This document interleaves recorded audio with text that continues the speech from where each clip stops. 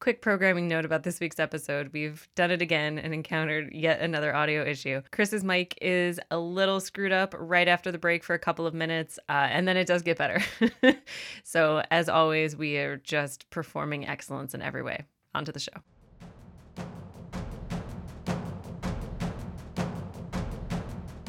I don't recommend it. Stop talking to your parents.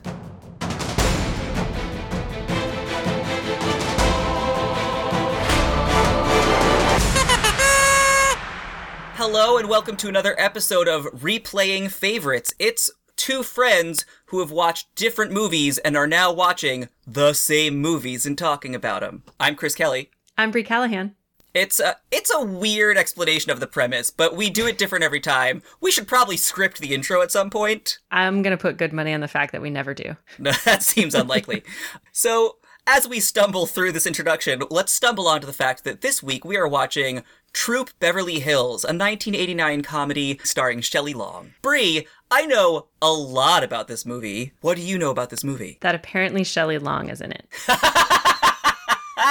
And I know who Shelley Long is, and I like her, and I think she made a mistake leaving Cheers. I have to assume that the two vaguely coincide. If not this movie specifically, I think probably leaving Cheers and doing movies had to have been an overlapping process for her. My memory, the sort of apocryphal story is that she felt like she was better than a TV show and was going to go on to do a movie career, and then it kind of fizzled out pretty quickly.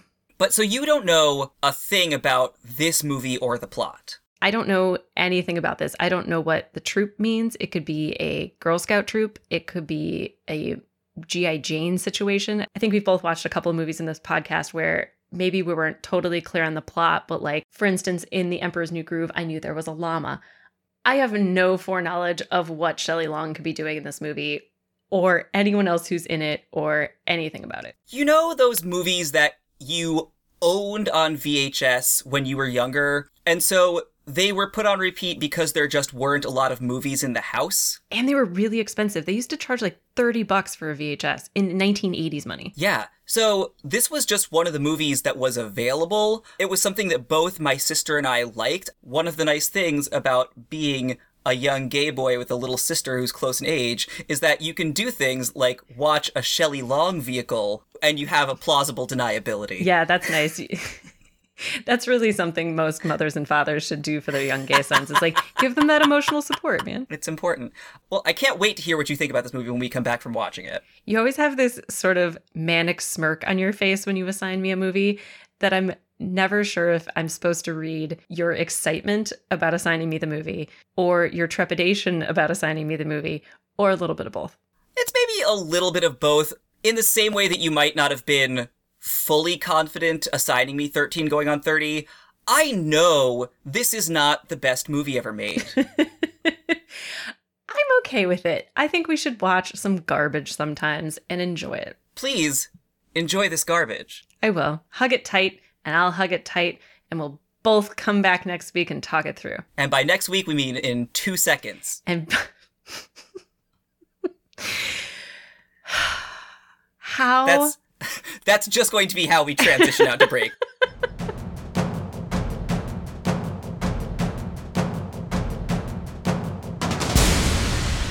Welcome back from the break. Hopefully you just watched Troop Beverly Hills. I know that we both did. I know I did. This is a 1989 comedy directed by Jeff Canoe. Is he not a household name in your household?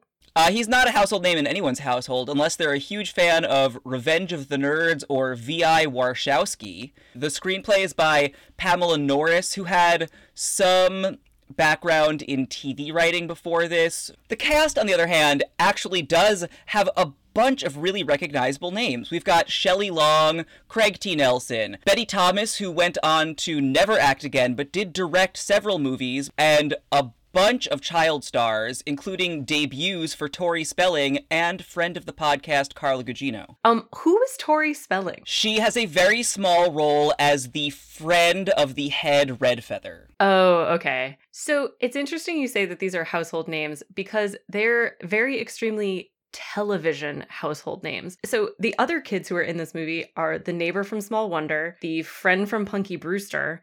I would say that overall, the vibe that I really got from this is that it was a TV movie that somehow got feature film money behind it, because everybody is a TV star. There are a lot of things about this that have a very pilot episode feel to them. Troop Beverly Hills would have been a great TV series about a woman solving one girl's problem every week. Oh my God, you're so right. That is what this was a pilot that somehow got turned into a movie. This makes so much more sense now. This movie had a budget of $18 million and only made back $8.5 million. It was critically not well received, so it has like a cult following now, but it wasn't considered much at the time. I would say that this is not a powerhouse work. It was very cute and there were some funny moments, but this is a pretty light piece of work. It's good fun, but it's pretty cotton candy. I'm really interested to dig into all of the things that you felt about this movie, because I was obviously clouded by a heavy fog of nostalgia watching it. So, as a first-time visitor to this version of Beverly Hills, what are your thoughts? It's kind of funny. I don't have like an overall thought. There's so many random cameos. It's just a very strange little movie that is basically putting Shelley Long on her own with a bunch of kids. And I think she might have benefited from more of an ensemble adult cast, because I don't think she connects with the kids all that well. Like, she's kind of fun with them, but she doesn't do as well as, like, for instance, Shelley Morrison, who plays Rosa, she really kind of connects with the kids and you kind of get that vibe from her. But Shelley Long just has such a patrician, erudite vibe to her, which I'm pretty sure is a holdover from Cheers, that it's hard to see her as a mom. Also, every adult in this movie is discussing very inappropriate topics in front of all the children. I think this is an extremely Gen X movie because it's a movie where the boomers are all failing all the time, and it's up to the Gen X kids, i.e. the generation of kids who raised themselves, and it's just a bunch of clumping, kind of terrible adults causing a whole bunch of problems that the kids wind up having to solve. That's actually a very insightful observation about this movie. I think that you're not wrong sounds really patronizing, but I think that that's correct. The adults in this movie are useless. Well, it's not just that. It's that they have to be handled and dealt with. At least Shelley Long and Craig T. Nelson's kid, she's just witnessing like bad behavior where her parents are like getting her involved in the aspects of their deteriorating marriage. But how about Velda's kid? Like, she's being actively taught to lie, cheat, and steal her way to the top, and just has a bad like, that kid at the end runs off with the trophy. She has not learned some good lessons. I remembered Velda being, obviously, the villain of the film, but it never really struck me until I was an adult how horrible of a human being she is. She's really bad. Like, she needs to take a deep look at the way in which she's carried herself and reflect on the choices that she has made and the priorities that she has, because she is in there cutting down bridges and teaching her child to cheat. It's weird. She is putting the lives of many children in danger. She's sending them into a poisonous snake area. Well, technically her child is sending them into a poisonous snake area, but still. No, there are a lot of times when I was like, oh, she does not care if these children not only have a good time, but literally live or die. She very much screams of a woman who needs to get laid. Like, she has nothing else going for her except for her weird quasi-military approach to this, like, outdoor girls group. She has a Purple Heart on at one point. She has full military badges strapped to her uniform. I did notice in this for the first time that she wears her Wilderness Girl uniform just around. Yeah, she wears it all the time. I mean, the real lesson of this movie is that some of the other adults and not the children should reach out to Velda and see if she's doing okay, because it seems like she's lost the plot a little bit. Oh, for sure, she's a mess. It's amazing that she's not fully fired well before this, because it just seems like she's not really, like, doing well. The older woman who plays the scout sort of leader, she's really great. She's got a great line at the end. Does she strike you as being minus a few buttons? That's just delivered in an extremely dry way that I really like. I don't know who that actress is. Is she someone I should know? That is Audra Lindley, who played Mrs. Roper on Three's Company. Oh, no way. I really have to imagine that your instinct is correct and that this was supposed to be a television program that didn't get picked up. They clearly had everyone cast because all of the kid actors were really big at the time. I mean, all of the discussion about the making of this movie makes it clear that they actually did want to make a movie. I think that you're right, though, that it was just a collection of people who had only ever done TV. And so all of the television instincts are so plainly visible. Yeah, I guess I would say that is what the movie suffers from a little bit, is that there's a lot of smaller very TV performances. I was very excited to learn that the girl who played Harriet from Small Wonder actually can act, and that the direction was the problem, and that you shouldn't just have one child speak in a monotone while everyone else shouts around her. All of the children actually do a pretty solid job, I have to say. Like, they're differentiated. They each have, like, a thing. I mean, there's enough of them that they each have exactly one personality trait, but that's enough for a child actor to go on. Yeah, the kids are great. And the way they introduce the kids is very good. You know, each one pulling up in a different car. So you see kind of the oak tree and the acorn, I guess I would say. The setup, actually, I do want to talk about because I think the movie does a great job in its opening of building the world. I mean, the opening cartoon tells you exactly what you're about to see. The characters are all introduced with a really clear, this is who you're about to talk to situation. I think Shelley Long and Craig T. Nelson both get that in a big way. I think Shirley Morrison as Rosa gets, like, a very clear example of, like, she works for them, but she is emotionally invested in this family to the point that she cries about it. I'm extremely glad that Rosa gets to step out from her housekeeper persona towards the later part of the film. I do actually, we'll step back to this bit, I do actually believe that the end of the film should be Shelley Long rejecting Craig T. Nelson, and that instead Rosa should move into one of the bedrooms, that Shelley Long and Rosa should raise the children together in the way that they deserve. That is a very 2020 ending to a very 1989 movie. I was really actually pissed that she got back with Craig T. Nelson at the end of the movie. That is when it is most clearly a movie aimed at a preteen girl audience, because I think they very much saw Hannah wants her parents to get together and doesn't understand that people break up. She just wants her parents to be together. And so we get the ending that someone Hannah's age would have wanted, and not the ending that someone Shelley Long's age would have pursued. Except that Craig T. Nelson has a really good line early in the film when he's picking up his barbells. He's like, you'll be a happier kid with parents who are happily divorced than you will be with parents who are unhappily married. And that's really true. And then at the end, the movie's just like, well, never mind. They're still not good for each other at all. But like, at the very end of the movie, he says he likes her now that she's softer somehow. Ooh. It's weird, too, because the movie tries to paint this as Shelley Long having grown in some tangible way, which, A, I don't know is true, and B, I don't know is a relationship-saving kind of growth. What does that have to do with him that she has become a wilderness girl leader? Well, the really irritating thing he says at the very top of the film is, you had such potential, which I wrote down, and then right next to it, I wrote, sir, shut the fuck up. And, like, he doesn't really change at all. Like, I don't know if he wants a cookie for having attended a single wilderness girls meeting. But, yeah, his wife growing and changing, that wasn't the problem in their relationship. Yeah, it's weird that a lot of their relationship stuff comes down to he complains about her not parenting Hannah enough, and I'm like, she's the only one who's ever shown parenting Hannah. Like, that's an insane complaint. He fed her a whole bunch of Diet Cokes and was like just super anxious, and Hannah had to be like, hey, can you please take it down a notch? Like, he's not a good parent either. It seemed like it was the first time they'd ever interacted. Yes, it does not seem as though he had ever spent any solo time caring for that child or any child. I mean, every part of Craig T. Nelson's character makes approximately 0 sense. I don't know what she ever saw in him. Like, why does she want him back? He did open that jar. I feel like Rosa could handle opening the jar.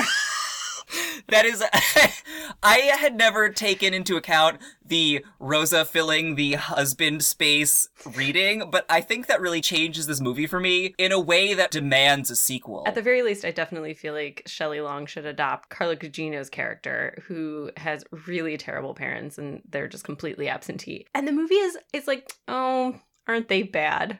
There really is no resolution to the fact that Carla Gugino is left completely to her own devices for the majority of this film, it seems. I mean, presumably there's like an entire staff that are caring for her, but still. That's one of the things about this movie that I think is really emblematic of its time as well, which is that movies in the 1980s, like, loved rich people. I mean, the 1980s just loved rich people, full stop. But there's also this weird tension where they're obsessed with wealth and obsessed with like showy demonstrations of wealth, but then also want to make rich people seem very silly and vapid.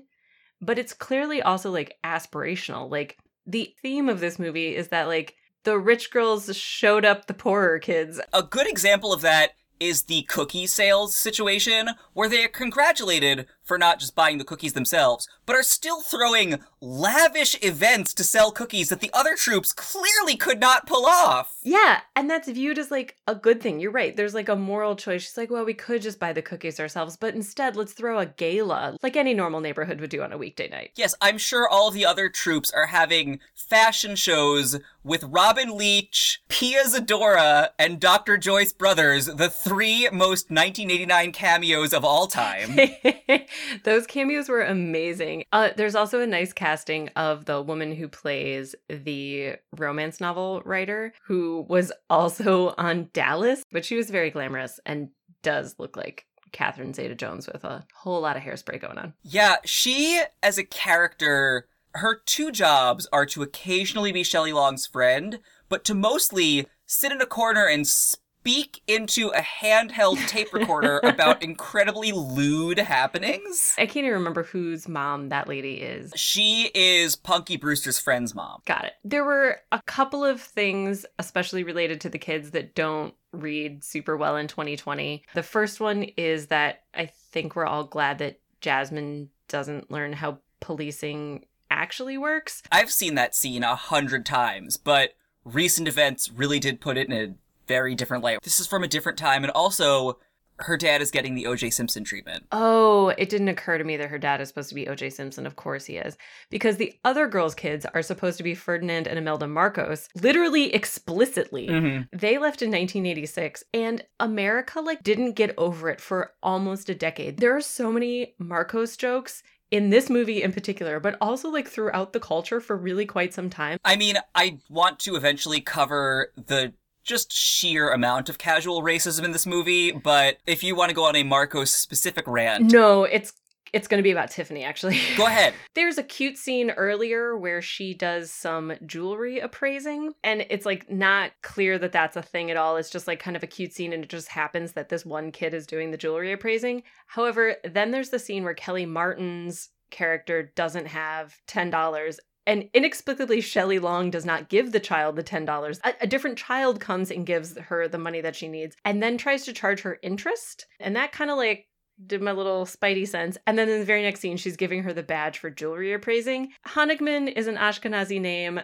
The girl who plays her is also Jewish, and I didn't like it. I did not like it. I mean, we are going to have to address the many racial stereotypes that informed the writing of this film. I've never really looked at the Cookie Time song that hard before. Poor Shelley Morrison is in the background shaking maracas. Just one of the many times that she is thrown in as do something Mexican. And then, of course, the little black girl is in a Tina Turner wig singing. Which, in fairness to the film, may have just been because it doesn't appear that anyone else in the movie can sing at all. Shelley Long, girl, what are you doing? Why did they even try to have her sing? She's awful, as is Tiffany. Yes, to be fair, Tasha Scott plays Jasmine, and she does just beat the shit out of that song. It's good. And to go back to our earlier point about being scared for her when she gets pulled over, when her family gets pulled over by the cops, of course she has to react that way because we need to point out that she's going to be the sassy black girl in the film, which is very irritating as well. Yeah, it is not subtle why she was chosen for the sassy one. Actually, as we're pointing out the singing thing, I should raise the point that Jenny Lewis, who plays Hannah Neffler, went on to be a musical sensation. She's the lead singer of Rilo Kiley and now has a successful solo career. Oh, good for her. I don't know if she could sing at the time, but she can certainly sing now. She's sold many an album. But instead, they gave it to the kid from Small Wonder who just bleated out something extremely strange. I also did a lot more looking at, like, who can dance and who can't in this movie, because there are a lot of dance sequences. Shelley Long actually can nail a dance. I was pretty convinced by all of her dance teaching. Yeah. It's very clear why certain girls were put in the front of that scene and certain girls were put in the back. That is extremely true. Another way I can tell that this movie is for boomers and not aimed at me is that I don't know what the Freddy is, man. Like, I get that it was a joke and it's a weird dance, but like... I don't know that the Freddy was ever a big dance. I literally think it's just because her husband is Fred Neffler. Oh, do you think they... Did you just catch that? She says in that scene, like, life's ironic, isn't it? She teaches them a dance called the Freddy while going through a divorce with Freddie Neffler. Oh, no, I didn't pick that up at all. I did not remember that his name was Fred or Fred Neffler, to be perfectly honest. Like, he's just Craig T. Nelson. Like, come on. He's playing a very slightly more acerbic version of the character that he played in Coach and that he plays in Life. I did enjoy seeing him in the sort of muffler robot outfit. That was delightful. It is funny that Craig T. Nelson was cast in this. Like, I think he's cast as someone that we're supposed to believe that she should want to go back to. Yeah. But he is neither charming nor exceptionally attractive, so I couldn't see what the draw was. Like, there's a scene when she goes to... When she goes, she goes over to, like, watch him do Tai Chi through the window and then have him open a jar, and I'm like... Is this supposed to be what makes me deeply attracted to Craig T. Nelson? Because it is not working. When he opened that door, I was just like, huh. It's like, it wasn't even like dad bod shit. I was just like, oh, you're just like a regular old man in his 40s. I mean, standards have changed since the 80s, but it was surprising just, like, how completely average he seems throughout. Not even average. Like, he makes a real point of talking about the things that he wants to see changed in her and the growth that he wants to see from her. But we don't get any sense of what she's interested in growth from him. It appears to be nothing. She just wants him back, which, okay. So he doesn't grow at all. There's no, like, he sleeps with a totally different woman, and we're just kind of like, okay. I will say, though, that real estate agent has an extremely good point, which is that she says of Shelley Long later in the movie, she's really sick. And it's like, yeah, girl. Like, she's using all these children as, like, her therapy supports. So we should talk about Shelley Long because she was actively trying to build a film career, and the weight of this movie is put squarely on her shoulders. Yeah. She's working very hard. I will give her that. I mean, working in a way that is visible at times, but she is working very hard. I just don't know if I think she's a great movie actor. I think she's great in an ensemble of adults. She's so zany. Like, this movie desperately needed a straight man, and the fact that all the straight men were kids who all had their own problems sometimes made it a little unwieldy. I think she was saddled with an almost impossible task. So something like the scene where she has to save the fondue from the rainstorm, I just don't think is salvageable. She does her best, but, like, there's no actor on the planet who's going to make rolling through the mud in a fur coat so she can give fondue to 12-year-olds a thing that I want to watch. There were parts of the movie that were genuinely funny, and there were parts of the movie that were just a little try-hard, where they were trying to wring comedy out of a scene that was just mildly amusing. To contrast that, I think that her delivery of the horror story is spot-on perfect. I mean, she has a lot of charm and a lot of charisma, and a lot of the movie is carried on that because, again, she's the only adult in every scene. It's weird to me that Betty Thomas didn't act more after this, because I think she's actually incredible as Velda. I think she probably thought she was going to live on that Hill Street Blues residual money forever. Yeah, she's pretty great. I mean, she's bringing a lot of charm to a part that, if in the hands of a lesser actor, would probably just be actually insufferable. Like, she's just a bad person. Like, she's bad. She is not a good influence on all of these young girls over which she holds sway. Yeah, I think bringing actual comedy to a role that is deplorable as written takes some skill. I could watch Velda Plender all day. It's a fun role. I mean, she's a nice, easy, complete villain. Like, she has no redeeming qualities. She's not complicated at all. She's just an evil bitch who wants to stick it to some kids via a woman that she hates. I haven't watched this movie in at least a decade, but I have such fond memories of it. It was really interesting to watch with a more critical eye and see that at the very end, after needing to be literally carried by a gaggle of children, she just walks to her van. And then drives, I think, with the bad foot. It's not totally clear to me. But the troop leader, again, has some really great lines, one of which is towards the end, which is, they're dragging something. It looks like an animal. Must be Velda. It's very funny and extremely welcome. I have exceptionally fond memories of Audra Lindley in this movie. She doesn't have that much to do, but she does all of it perfectly. Okay, can we talk a little bit about the structure of the Wilderness Girls? Because for some of these people, it seems like it's a full-time gig, and it's very militarized, which again is extremely 1980s.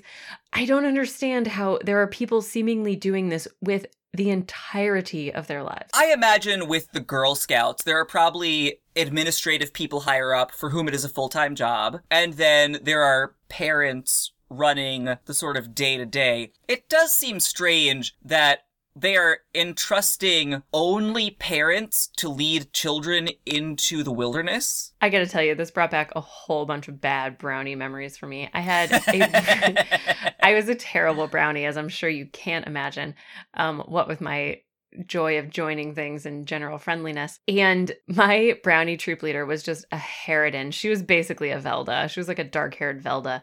She was so mean. It just brought back so many bad memories. And I was like, oh yeah, this is why I didn't participate in this. So much of the Wilderness Girls in this movie just seems like a lawsuit waiting to happen. I was not expecting the Jamboree to be an overnight. I thought it was going to be a party. I was extremely surprised to learn that it was a wild competition with trophies and angst and just fucking cutthroat shit. It was so weird. The Jamboree is not set up at all, and seldom explained throughout, so it takes a little digging to realize that there are 4 troops competing and not just the 2 of them. And also, if there are 4 troops competing, how is Troop Beverly Hills even second? Because they have to be, because they have to win. This is just the bad news bearers of Girl Scouting. Also, everyone in the audience, all of the Wilderness Girls, Craig T. Nelson, absolutely everyone knows the Beverly Hills Troops specific song that I believe Shelley Long made up on the spot as they were marching back. So there are a lot of things that really defy a lot of logic. So speaking of things that make no sense in this movie, Shelley Long's outfits are so outrageously 1980s. I want to talk about a couple of things that I love and a couple of things that I hate, if you would indulge me for a moment. Oh, I will indulge anyone talking about the outfits from Troop Beverly Hills at any time. Okay. So the thing I really miss about the 80s is mixed polka dots, where you've got the white background with the black polka dots and then the black background with the white polka dots and also red. So many people, and I remember dressing this way myself, just looked like Minnie Mouse all of the time. It's a very confusing aesthetic. I also really enjoy that mermaid dress that she takes $600 off at the very beginning of the film. The black and white like zebra print with the mermaid dress. Oh, God, sure. it's It's missing a bead. It's missing a bead. However, an outfit that isn't quite as successful is her mustard yellow board shorts with a fucking yellow top that doesn't match. She only wears it in a very short scene where she's just coming and going. It was extremely jarring. So I will disagree with you in that I think every single molecule of clothing in this movie is perfect, but I understand where you're coming from. That outfit. Are you kidding? I am not kidding. I find everything she wears to be the same level of balls out insane and thus the same level of wonderful. So you like the outfit that she wears at the pool party? Yes. Without knowing what that sentence even was going to end like, yes. I disagree. I think that some of the outfits are too much. This is that thing again where they're kind of ragging on the lifestyles of the rich and famous even as they like secretly want to be them. I think she is intentionally dressed in some outfits that are supposed to look completely ridiculous even for late 1980s. Oh, I am certain that I am supposed to hate some of what she's wearing. She wears a dress to greet the new Wilderness Girls that is fully perpendicular to her body. It is parallel to the ground. It is a table that she is wearing. It may or may not be puff painted. It is ghastly, and I could look at it all day. I do like the scene where they go to shop for the outfits and she meets Mrs. Harriet Winslow.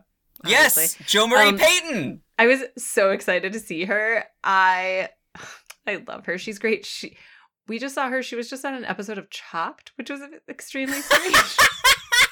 I did like the thing where she's always making her own outfits and like trying to kind of dial it up to about a 76. But some of the outfits beggared belief that a human would wear them. That's me. But I am not. I'm absolutely going to defer to you in terms of like fashion. I've worn the same shirt for like the last 3 days. We're also coming at this from different perspectives in that I saw this movie when I was 9, and thus I believe that that is just how some people dressed because I had very few other examples. Seems fair. This movie has a lot of similarity. The fact that you said that the director had also directed Revenge of the Nerds made a lot of sense. I would say that this movie also had a very Police Academy vibe to it for me. I think kind of what you're getting at without saying it is that this movie reminds you of many other movies because it is incredibly derivative. Yeah, it's a little generic. I'm not gonna lie. It is a lot generic. There's nothing original about this movie at all. Do you know what else it has? Is a little bit of an Amy Heckerling feeling. I can see the parts of Clueless that came out of this. Yeah, it's funny. I do think, weirdly, though this movie was neither particularly groundbreaking nor particularly well-received, I do think it's weirdly influential. There are a lot of pieces that I've seen in other things. Now, maybe that's just because, as you point out, that it's very derivative. And so it's just pulling together a lot of pieces that were already in the culture. So it's not a surprise to see them in other places. It does have a very nice feminine empowerment piece, but it's a very third wave feminism, which is like, you can buy your way to equality, which it turned out was not the case. Sex and the City also tried it and it still wasn't the case. So, I mean, like, that's my big critique of Sex and the City is that it's like, if you can buy $400 shoes, you got it, girl. My understanding is that the 25th reunion, a lot of the women who were girls at the time talked about how empowering they found it. And I can see that that's probably really the case, that like, I feel like Shelley Long herself was probably a really good role model for these girls, even as Shelley Long's character is a terrible role model for these girls. It's funny because I think that in some ways the feminism, in some subtle air quotes, of this movie did play into why it is considered, I don't want to say classic, but it is well remembered now. I do think that young girls who grew up with it did get what was considered empowerment at the time out of it. So I understand why someone would look back on this movie and remember it fondly as like, yes, though I am currently someone who is sitting on a couch that costs thousands of dollars, I could one day take over the woods. Or the world, but not actually. We'll let the men handle that and we'll just shop. It's a little bit of vapid feminism, but I appreciate the movie for trying. A lot of other movies were not trying at all in the late 80s because this was in the midst of feminist backlash, so. And there is a very clear sense that, though they did win the Jamboree, A, the main prize is that they get their picture taken, and B, none of these people will ever touch a leaf again. Yeah, I mean, they learn absolutely nothing about wilderness, which I'm actually okay with. The thing that I think is the most feminist about the movie is not the sort of buy your way to success stuff, but is there are lots of different kinds of ways to be a girl. Some of them are that you are really good at stuff in the woods, and some of them are that you're really good at getting your nails done. And those are both acceptable. It's just that in the late 80s and 90s, it was very much construed as like, you can use capitalism to achieve equality. And I think the movie has a very subtle understanding that there are lots of different ways to be a girl, and that's the part I like. It's funny. I think the movie is more successful in the credits cartoon than anywhere else in showing how these women can use their unique skills to get through the wilderness. For instance, when bees are attacking them and they use hair dryers to blow them away, that's the kind of creative thinking that doesn't really show up in a lot of places in the Jamboree, but probably should. Yeah. I would say that the cartoon set me up to expect a lot more wilderness than this movie really delivered. I thought there was gonna be a bear at the least. There is a skunk, and it does get turned into a hat! Oh, is that what happens to the skunk? I have a note that says, what did Velda do to the skunk? So we cut from her holding the skunk by its tail to her stirring a stew and wearing a skunk hat. I totally missed that. I enjoyed that I was worried enough about the skunk to wonder where it had gone, but not perceptive enough to find out where it had gone. Her hat still has a head on it, a full face. It is ghastly. That's amazing. I don't want to derail that, but one of the other things that I think we should loop back in with the discussions of casual racism is the red feathers and also Shelley Long in an actual headdress. The squash blossom is beautiful that she has. However, that shit is just racist. Like, there's no way to get around it. Like, in the 1980s, just no white people thought that Native American folks mattered at all. There is something so purely blind about Shelley Long running amongst mansions with, like, a full, I'm sure inaccurate, feathered headdress and, like, fringed leather pants to tell a girl that she's not too poor to live in Beverly Hills. But only if another child gives her $10. I mean, the scene is completely wild. Obviously, if you're about to take off running in heels, you'd probably just go ahead and put that headdress down. Doesn't seem that responsible to do. So, like, you're right. There is something so blind about it. It's like it didn't even occur to anyone making this movie that having an entire troop of girls with red feathers, which I get that they're trying to find a way to, like, identify the girls, but they could have easily have been the blue bandanas. The thing about the red feathers is that everyone else is just identified by the neighborhood they're from. I know. Do they not have homes? What's going on? It's so strange that everyone else is like Team Mar Vista and Team Beverly Hills and then, Troop, obviously. Yeah. But then, where are the red feathers from? Literally just the woods? Do they live there full time? Perhaps they are hobo children who must go to sell cookies in a variety of neighborhoods. I do like that the ultimate undercutting of the red feathers is that if they had just followed the course and done what they're good at, they would have won easily, but they spent so much time trying to fuck over the other team that they shot themselves in the foot. And there is no responsibility for that put on the adult, one of the kids' mothers who is leading them. They're just kind of like, aren't these kids bad? And it's like, well, no, the kids are just kids. They're being led by a woman who's legitimately terrible. Oh yeah, Velda's child is going to grow up to need a great deal of therapy. Can we talk about a major plot point of the film, which is them crossing the log bridge? Please, I have commentary, but I want to hear yours. That log seems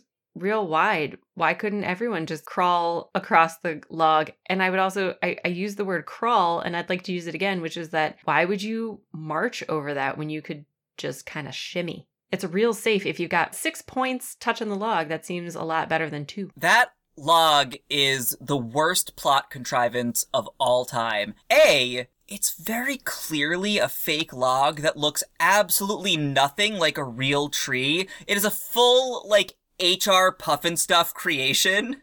They shoot it from 2 angles, and at one point it's clearly like 3 foot around, and then when they show her on top of the log, when it's the fake log, it's like 6 inches across. It makes no sense. And if the audience can figure out 3 ways to get across, they can figure out 1.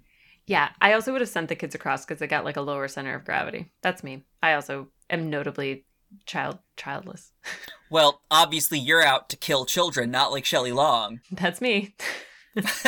I mean, this whole movie is kind of out to kill children, let's be fair. I mean, it does seem like it's out to sort of emotionally damage them. Like, when the kids want to, like, wind the troop down, I'm like, it's not the worst idea, girls. Like, maybe you could go in with a troop with some normal children and not have being around the very, very rich be your only life experience. Whichever girl has the out-of-work actor for a father, which they have someone amongst their troop who is not as rich as the rest of them, and no one ever tries to downplay that as not actually shameful. They don't learn. Yeah. You're super right. They're just like, oh man, can somebody give her $10? Like, a big thing about this movie is that while each of the individual girls learns some sort of, like, lesson or has a thing to get over, they never, as a group, learn from each other.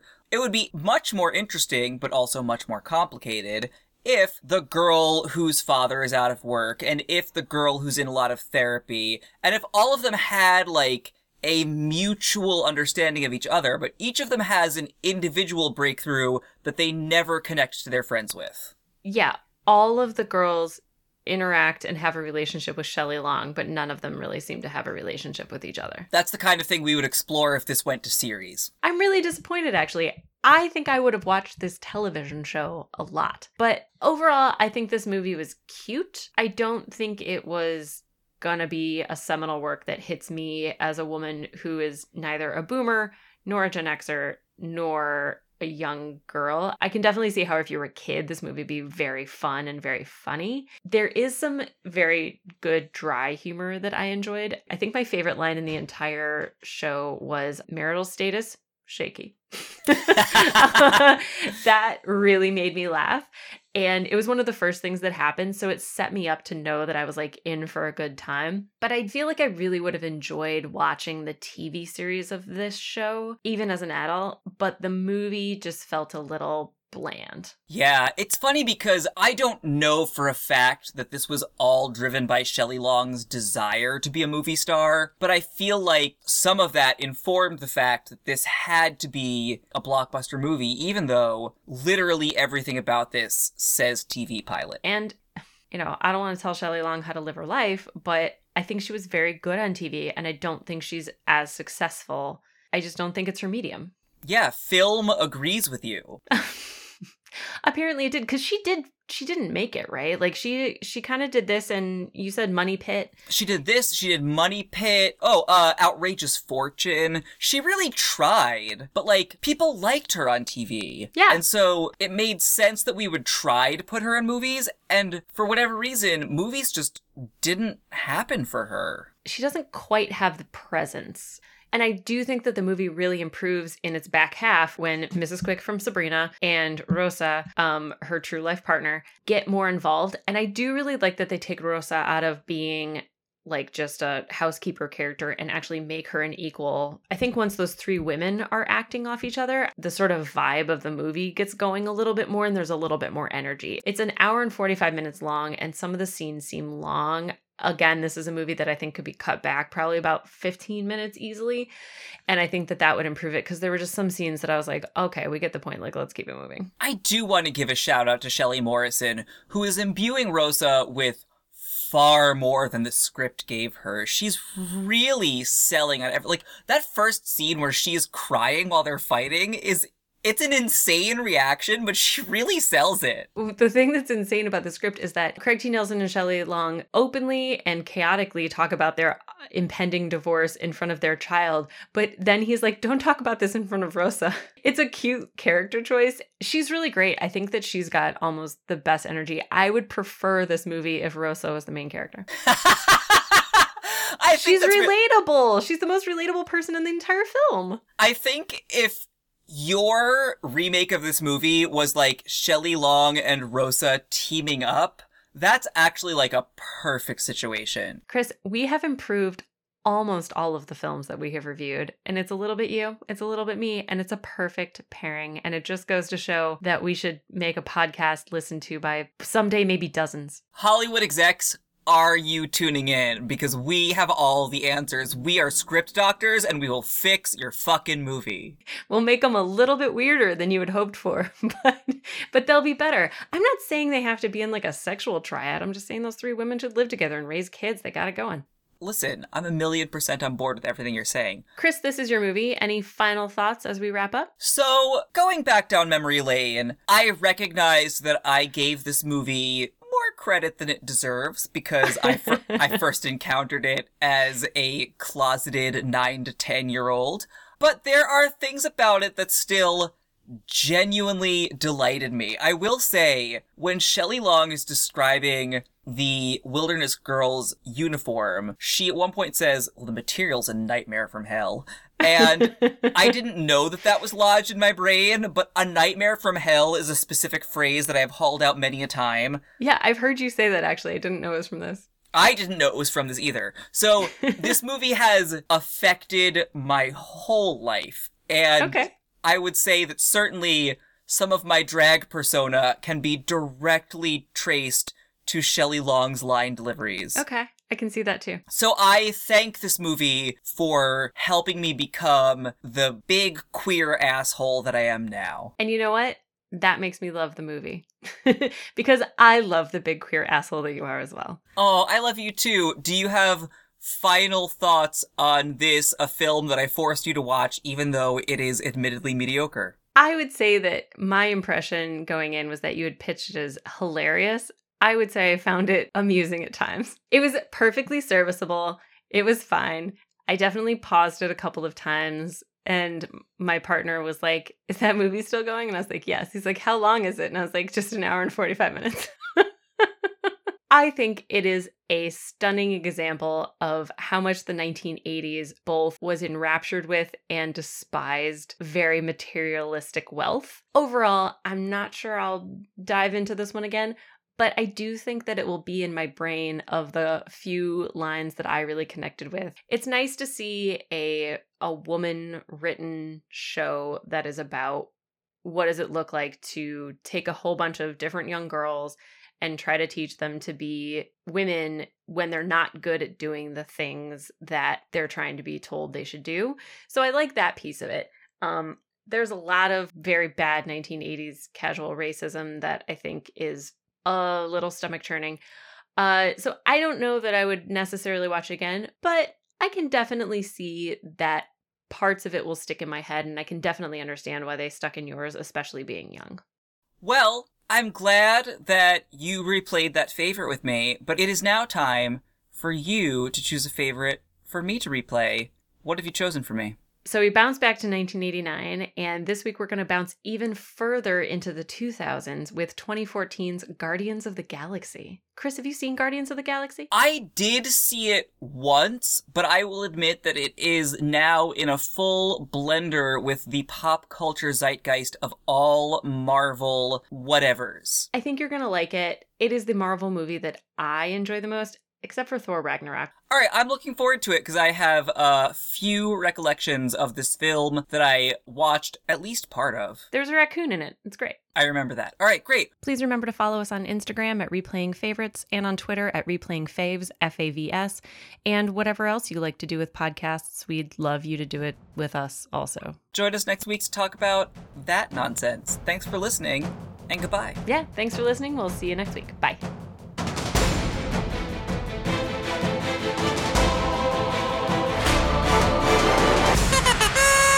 What's really great is that I'm terrible with names and faces. Like it's really a 1-2 punch.